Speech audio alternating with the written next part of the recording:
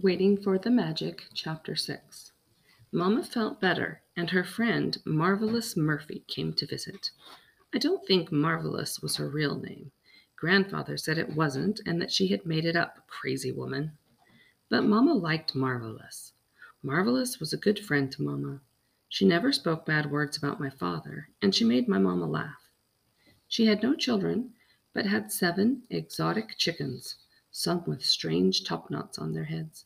Some even laid colored eggs, green or blue or ivory. Marvelous was a rider of sorts, grandfather's words, and was wiry with the personality of a nervous whippet, grandfather's words again.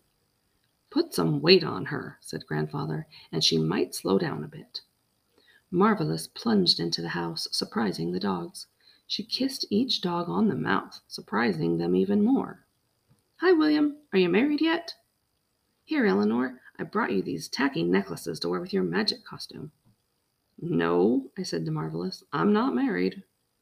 Marvelous spoke so fast you were always playing catch-up, trying to answer her questions. Thank you, said Eleanor. This is my princess costume. But magic, yes? Said Marvelous.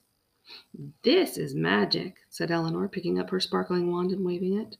The dogs lined up. Neo, Grace, Bryn, and Biddy. Well, that is clever, said Marvelous. No, said Eleanor. It's magic. Eleanor moved closer to Marvelous. Do you believe in magic? She asked.